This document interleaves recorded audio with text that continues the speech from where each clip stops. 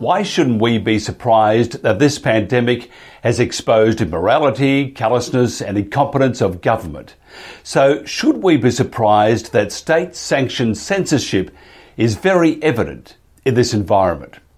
In the US, advice from the nation's chief medical advisor has swung from one extreme to the other with no explanation. Just watch this. When you're in the middle of an outbreak, wearing a mask might make people feel a little bit better, and it might even block a droplet, but it's not providing the perfect protection that people think that it is. So if you have a physical covering with one layer, you put another layer on, it just makes common sense that it likely would be more effective. And that's the reason why you see people either double masking or doing a version of an N95. Government policies have been contradictory and in some cases dangerous. In New York City, leading to deaths of the aged, and now on the southern border. There's been manipulation of COVID-19 statistics and targeted suppression by big tech and mainstream media. In Australia, things are not much better. As in the US, there's been little accountability of government. Even in Victoria, where bungled hotel quarantine led to hundreds of deaths. No scientific evidence has been offered anywhere to justify widespread lockdowns and the trampling of individual freedoms. We've also witnessed the silencing of eminent medical experts seeking to provide evidence-based information to save lives, your lives. Why in Australia and the USA, in contrast to many other countries, is there no early treatment for COVID-19? And why aren't responsible members of the federal government and practicing experts not allowed to talk about it? And what's next? We can't ask questions about these new and very expensive vaccines. By the way, the bungling continues in Victoria. Victorian authorities have held crisis talks of the worsening United Kingdom mutant strain outbreak in Melbourne. And now there's a new lockdown. Authorities are not only concerned about the growing Holiday Inn cluster, but they're worried about the virus fragments detected in wastewater across Melbourne. Emergency Management Victoria fear they have lost control of the outbreak, describing scenes of pandemonium at the agency. There's even reports, now wait for it, after the bungling a few months ago by the Victorian government and the hotel quarantine, there's even reports of staff not wearing PPE in the quarantine hotels. Shameful, absolutely dreadful. Chairman Dan Andrews and his incompetent Politburo need to go now. And for God's sake, can't the media anywhere in the world start just doing your job instead of being the PR firm for government and big tech? Do your job. Dr. Peter McCullough is board certified by the American Board of Internal Medicine in Internal Medicine and Cardiovascular Disease. He has a master's in public health in epidemiology and has been a leader in the medical response to the COVID-19 disaster. Dr. McCullough, thank you very much for joining us. Well, thanks for having me. Given the ongoing controversy, have any Australian advisory board members or medical officers contacted you to learn about the successful early treatment protocols of COVID-19? Yes, I've been in close communication with Eamon Matheson of the COVID Medical Network in Australia, and it's been clear over time that early ambulatory treatment is a game changer in terms of reducing hospitalization and death. Does the early treatment controversy in countries such as Australia and the US relate to the use of hydroxychloroquine, or is it something else?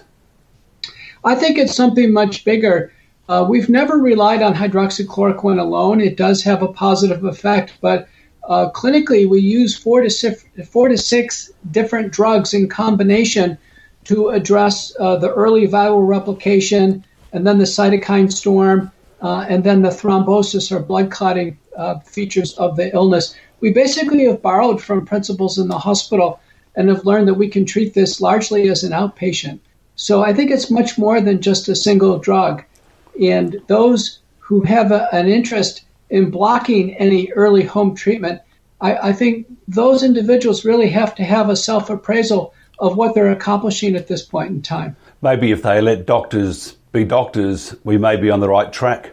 Well, it's a mindset that is really incredible. Over the last year, there has been a mindset that's developed in so many countries that COVID-19 is not treatable, that it's a hopeless situation, and that once one contracts the virus, that they must sit at home and just get progressively more ill until they are nearly at death's doorstep and then get taken to the hospital. And this mindset has crept in all over. In fact, in the media, in the United States and elsewhere in the world, there's no mention of early treatment. There's actually no mention now of hospital treatment.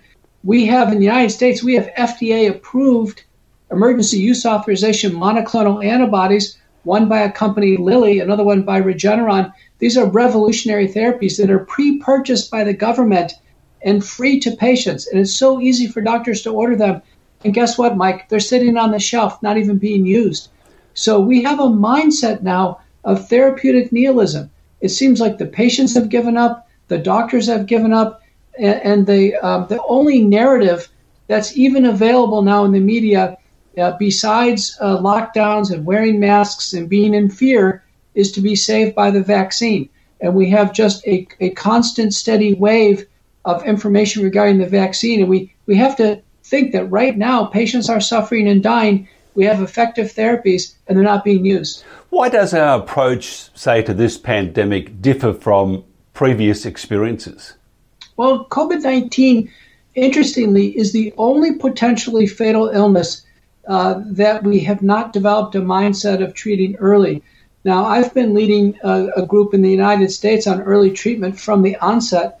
I published the first treatment guidance in August of 2020 in the American Journal of Medicine, and then the follow-up guidance in the December 30th issue of Reviews in Cardiovascular Medicine. These are both peer-reviewed journals. But I was amazed that as we put these papers together, we're now at over 100,000 peer-reviewed manuscripts in the world on COVID-19, and you're looking at the only person as first author who's published an approach of what to do about the problem. We have guidelines from the National Institutes of Health, the Centers for Disease Control, World Health Organization, and Infectious Disease Society of America. Not a single set of guidelines tells doctors what to do at home. They're all focused on the hospital and or focused on other aspects of contagion control. So in my view, there's been a global blunder in our way that we think about this illness. This illness is potentially fatal. It starts out as a very mild syndrome, and it's very treatable in the first few days of illness. In fact, it's treatable easily for 2 weeks at home in order to avoid hospitalization and death.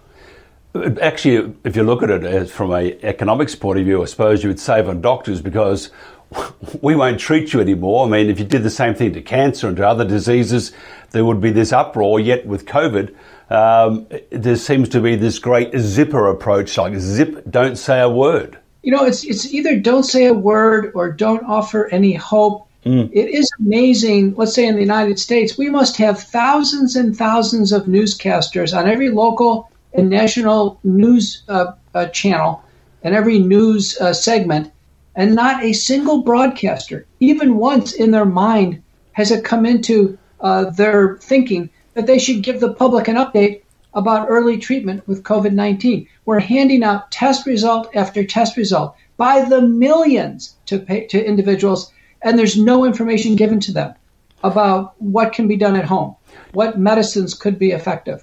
So in the United States, we got to a frustration point, and fortunately, one society, the Association of American Physicians and Surgeons, worked with my team and others, and we now have a home treatment guide. This has been available since October, and we honestly think it should be a standard. As we hand out a test result, we should be handing out a guide to patients telling them what's available and what can be done. So, Peter, do you think the media has played a part in this, I suppose, fear factor at the moment?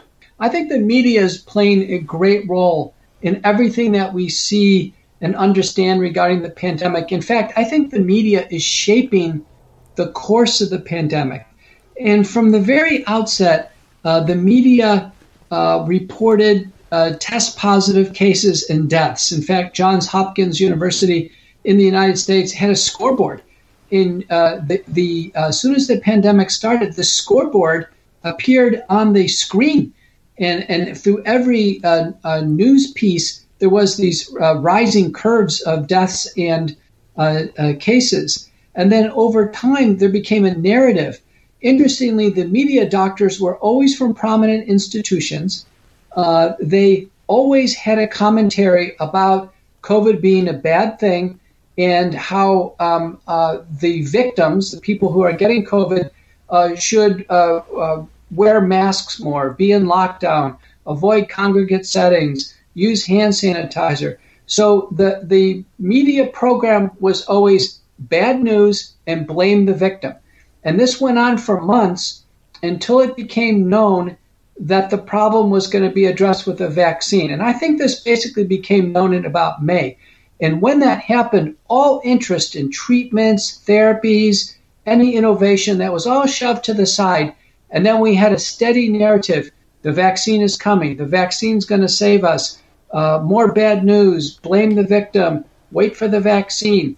And it just kept rolling and rolling and rolling. And so when the vaccine basically became available, Moderna and Pfizer vaccine became available in December, all regulatory science was completely ignored. These vaccines excluded children, women of childbearing age, pregnant women, COVID recovered, suspected prior COVID, those with positive serologies. And in fact, when the vaccines were approved, the regulatory bodies in the United States, the CDC and others, say, ignore all that. Don't worry about it. Pregnant women, vaccinate them. COVID recovered patients, vaccinate them. So for the first time in medical history in the United States, regulatory science and the laws related to regulatory science were completely violated. So it is clear that COVID-19 has been, probably since May, all about mass vaccination. And there's no regard to laws. There is a very straightforward communication program. In December, it was announced the Trusted News Service. That was the BBC, CNN, and all the major news media.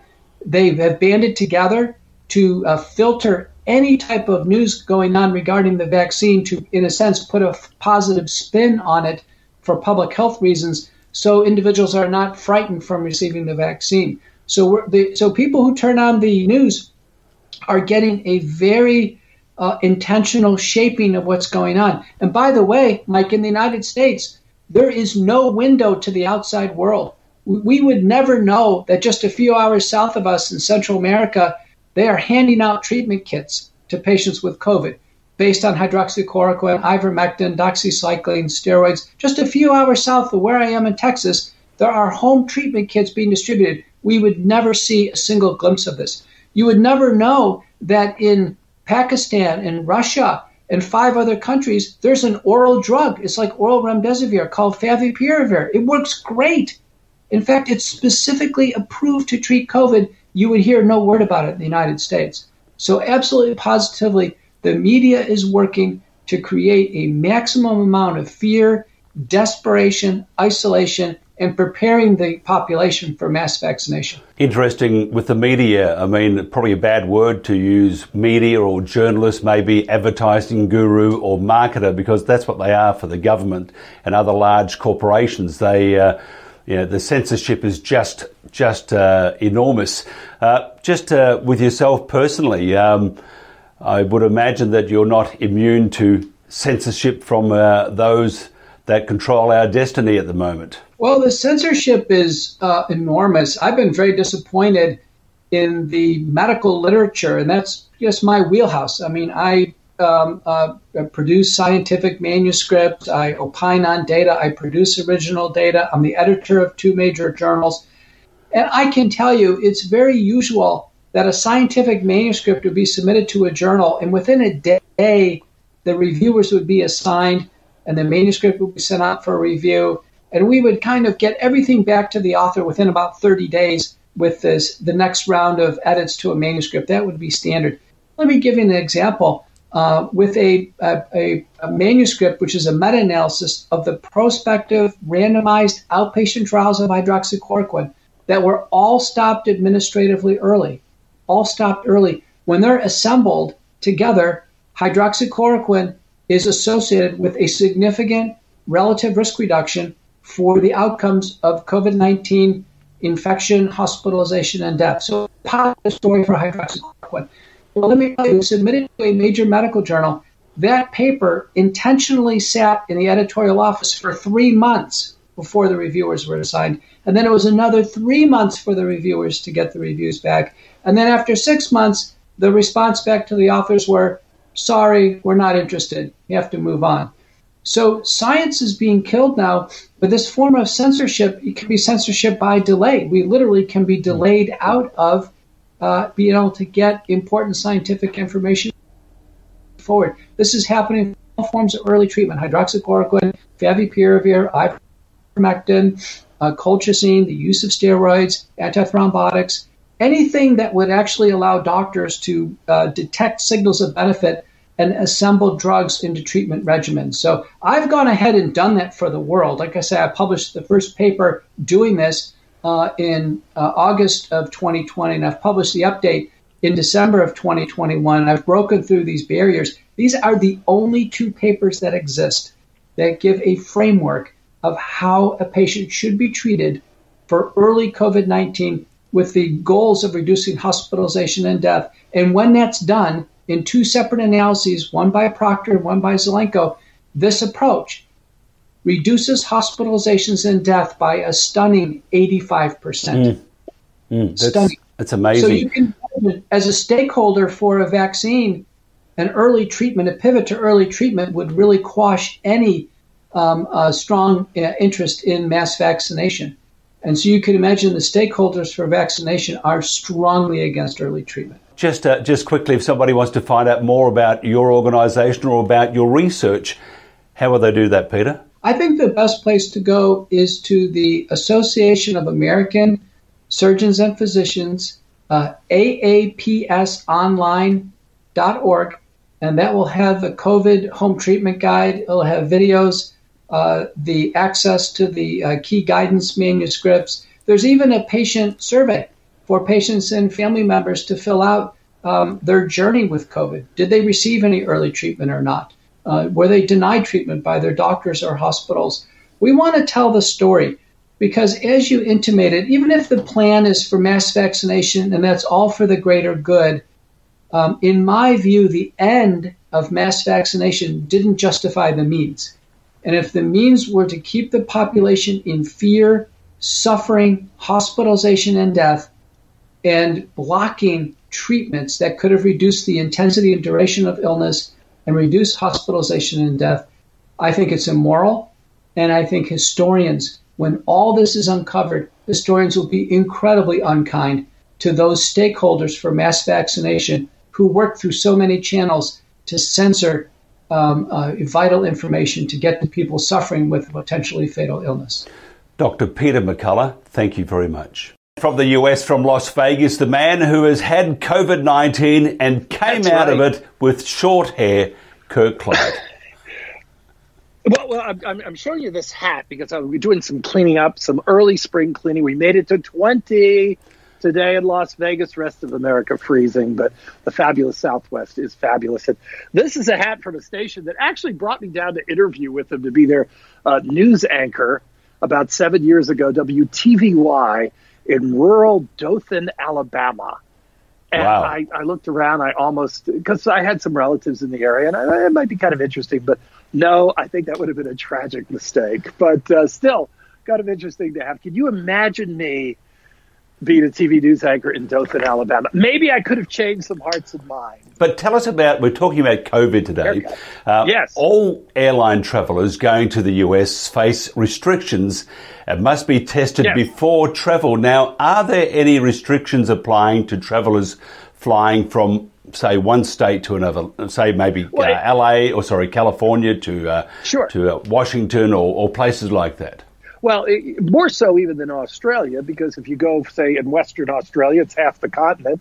So if you go from Perth to, say, up to northwestern Western Australia, that's an interstate or that's an in-state trip. Most, of course, travel that we have in the United States is interstate. There are a few exceptions. For instance, here, Las Vegas up to Reno, San Francisco down to Los Angeles. But most travel is controlled by the federal government as far as rules such as COVID. However, there are some state exceptions. The state of Hawaii requires that everyone have a negative COVID test, or you're going to get put into quarantine. And what's interesting is the economics and the dynamics of how this is done. Now, of course, being as fiscally conservative as I am, my COVID tests, including the one that turned out positive, which they got back to me the next day. I mean, that was very efficient.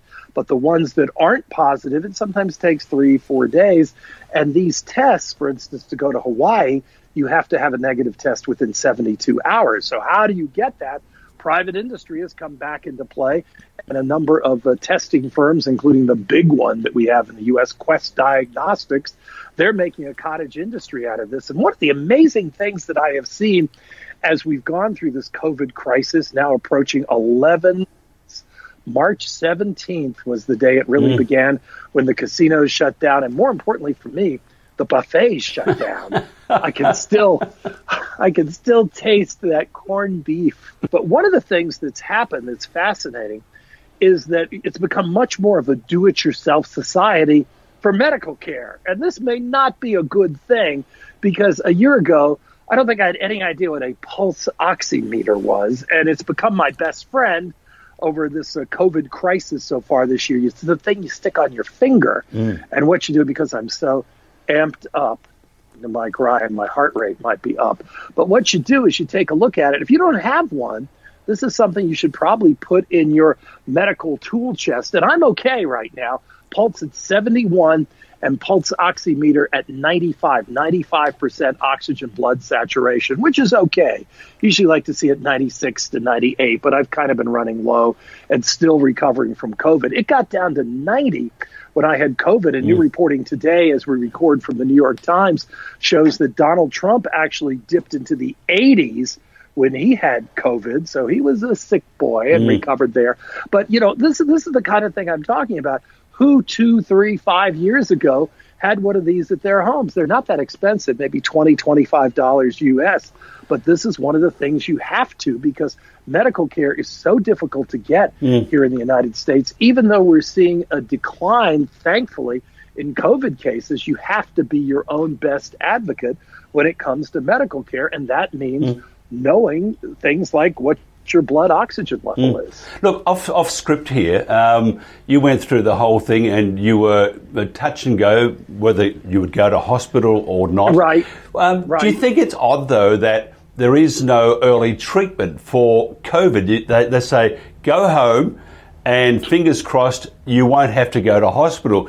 Now, other countries around the world, not Western countries, but other countries are using early treatment processes such as hydroxychloroquine and stuff like that, ivermectin, and having great success. Why do you think there's this almost taboo? Don't talk about hydroxychloroquine or ivermectin or whatever. Just go to bed, go home and isolate, and if you don't get really sick, you'll be all right, which seems like a fairly poor way to treat a disease, doesn't it? What's interesting is the state of Oklahoma got stuck with $2 million worth of I think I have a mental block. I think COVID did that to me and made it impossible for me to say it. But Oklahoma got stuck with $2 million of that stuff when Donald Trump was trying to pump it up. And now they're like, anybody want it? No, there's not a big market for hydro. But even in Europe, the shares just today have, in fact, it's gone up by 2,000%. So that would sort of intimate, because there are South American countries and others that are now using this early treatment, which seems like the way to do it before you get really sick. So you would think if something goes up in value by 2,000% overnight, that maybe the attitude from Western authorities is somewhat changing. Well, maybe the folks in Oklahoma can find a market to get rid of the $2 million worth of this drug that they bought, because clearly there's no demand. And I haven't seen any peer-reviewed medical research of this thing I can't pronounce for some unknown brain fade reason that that there is a benefit to using this, because people certainly are looking for benefits. And just to show you the difference in mindset that we have in the United States versus, say, in Australia, we were down today. This is probably the lowest day we've had in really months here in Nevada.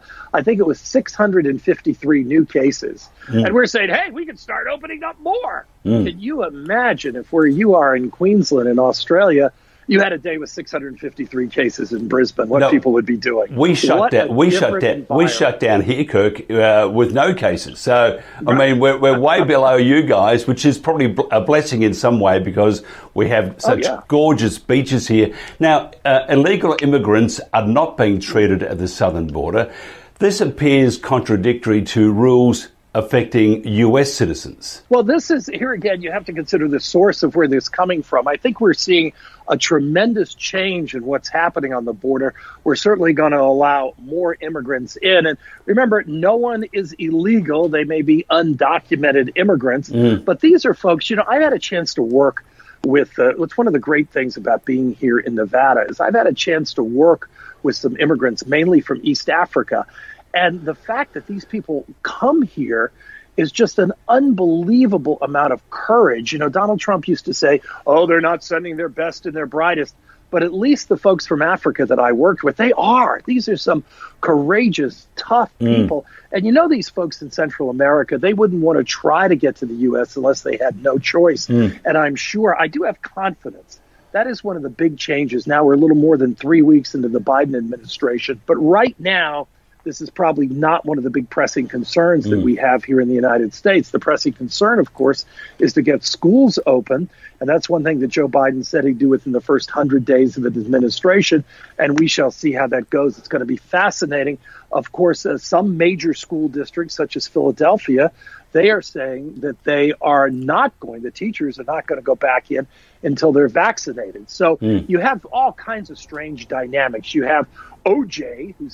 Simpson, who's 73 years old. He got his vaccine here in Las Vegas. But my mother lives across the country, 84 years old, 84, and she can't get her vaccine. So there's still really not equitable distribution and all kinds of controversy on how these vaccines are being distributed. But I just heard some news today that it'll be hopefully open vaccination starting in April. And I just hope my immunity will last until then, until I can get that shot in April.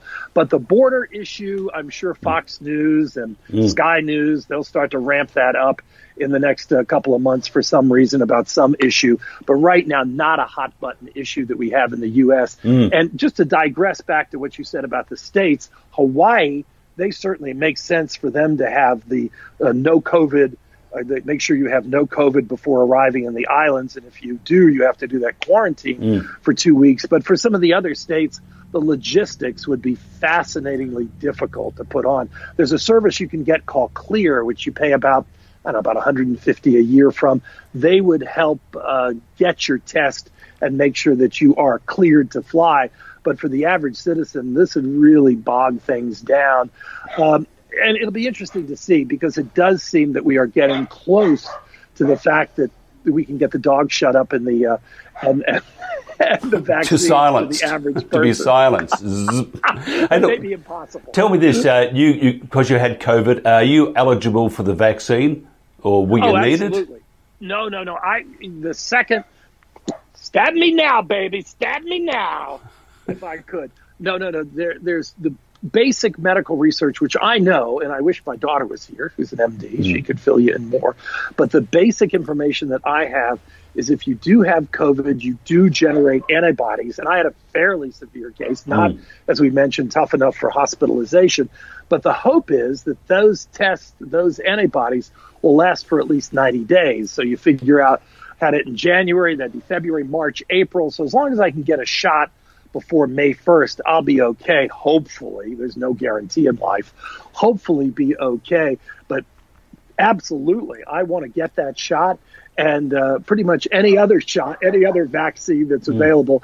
The anti-vaxxers truly blow my mind, how anybody can say this is not something that you should do. You should do it for yourself and you should do it for your community. And as one who's had it, believe me, you don't want to get it. Now, you're in great demand, not only from us, not only from 6PR in Perth and 3OW at times in Melbourne, Australia. That's right. You're also in great demand from Evil. Now, I hear translated from doggy to human language, it's saying walkies. Walkies. No, dog park, yeah, walkies. Dog park. All right, look, take it easy. Great chatting. Glad you're on the up and up, and very interested in your comments about COVID-19 and the vaccine. And it is something that will be debated as we go along, and whether we can make use of early treatments such as hydroxychloroquine and ivermectin. What's that again? Hydroxychloroquine. Hydroxychloroquine. Look, I did it. Hydroxychloroquine. So you're getting better. You are getting better. By the way, just one thing, it's fascinating too. That's one of the things that's happened, just to wrap up, is these medical diagnostic companies, they want you to schedule your own test. I get emails, 15% off your antibody test. So they are looking at this as a profit center. And I could go get an antibody test, but I don't feel like spending $119 on it. So no. It's really interesting how it's become self-service medicine in the United States. Did you ever had one of these before? No, but I have had a self-service open heart surgery. And let me tell you, I didn't find any heart in there. Kirk Clyde from Las Vegas, along with Evil, thank you very much. Always a pleasure. Bye. Thank you.